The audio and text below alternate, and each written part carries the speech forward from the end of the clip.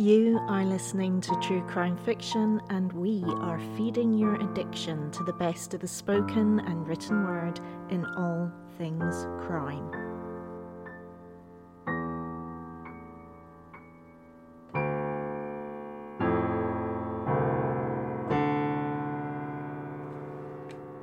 This episode, I'll be reviewing Killing for Company by Brian Masters. It is a slightly different offering in the true crime genre, but definitely one I would suggest could become part of the canon. I picked it up after watching the ITV drama Des, which features David Tennant eerily looking very like the titular Dennis Nielsen. Killing for Company is very different from most true crime books that investigate the lives and crimes of serial killers. The main difference, though, is not with the subject, but with the author. While a lot of true crime is written by former police or journalists, Masters is neither. In fact, before Masters' first foray into the murky psyche of Scottish Nielsen, he mainly wrote books about philosophers or the royal family. Masters was very much coming down on the highbrow side of the cultural line.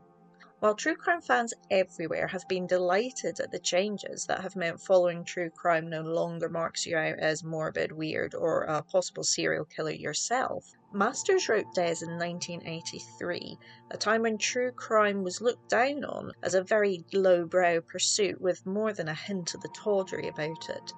So it is intriguing that a man with more highbrow leanings would choose to foray into this genre. He does, however, explain quite clearly why he chooses to do so, and simply put, it was homophobia. Nielsen identifies himself as bisexual, and all of his murders were of young men. In England, where Nielsen committed his crimes and was tried, homosexuality was only legal for men over 21 in 1967, and in 1980 in his home country of Scotland. The age of consent was only lowered to the same age as heterosexual couples in 2000.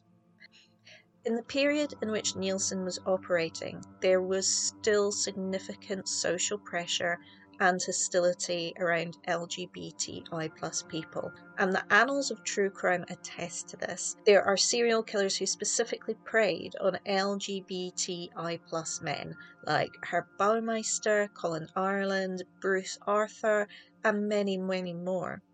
In a lot of cases, the police came pretty late to the party through a mixture of homophobia, taboo, and a reluctance from victims to go through the possibly painful public outing on top of the significant trauma they'd already received. Masters feared that a writer who was not sensitive to the LGBTI+ experience would sensationalise the crimes and emphasise the homosexual element as a means to drum up salacious interest and sales, which could, and very likely would, negatively impact on his community.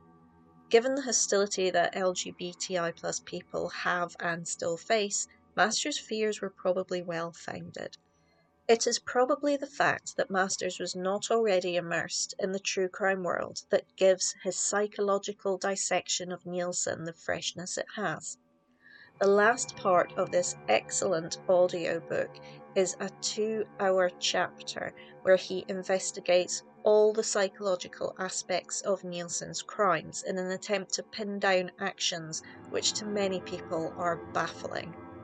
Some people accused Masters of being too sympathetic to Nielsen. However, it is precisely this pinning down which, while uncomfortable listening at times, stops Nielsen being a bogeyman or monster around which a legend could spring, but instead puts him squarely and firmly in the category of being human. To some, that may sound like sympathy or an honour Nielsen does not deserve.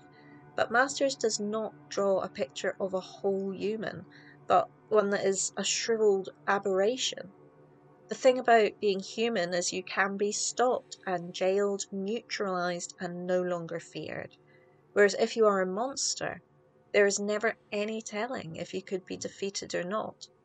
Instead of sympathising with Nielsen, Masters strips him of the myth he would make of himself and stops him being able to appear like the kind of larger-than-life pop culture figure many serial killers morph into over the years. Instead, You see him for what he is: sick, pathetic, weak, lonely, and unable to access the most basic of human needs: connectedness to others. You have been listening to True Crime Fiction, the podcast that is feeding your addiction to all things crime.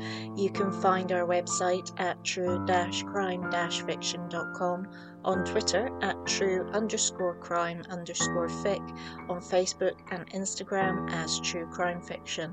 Please rate and review on the podcast app of your choice. Music is by Kitty Kitty Meow Meow.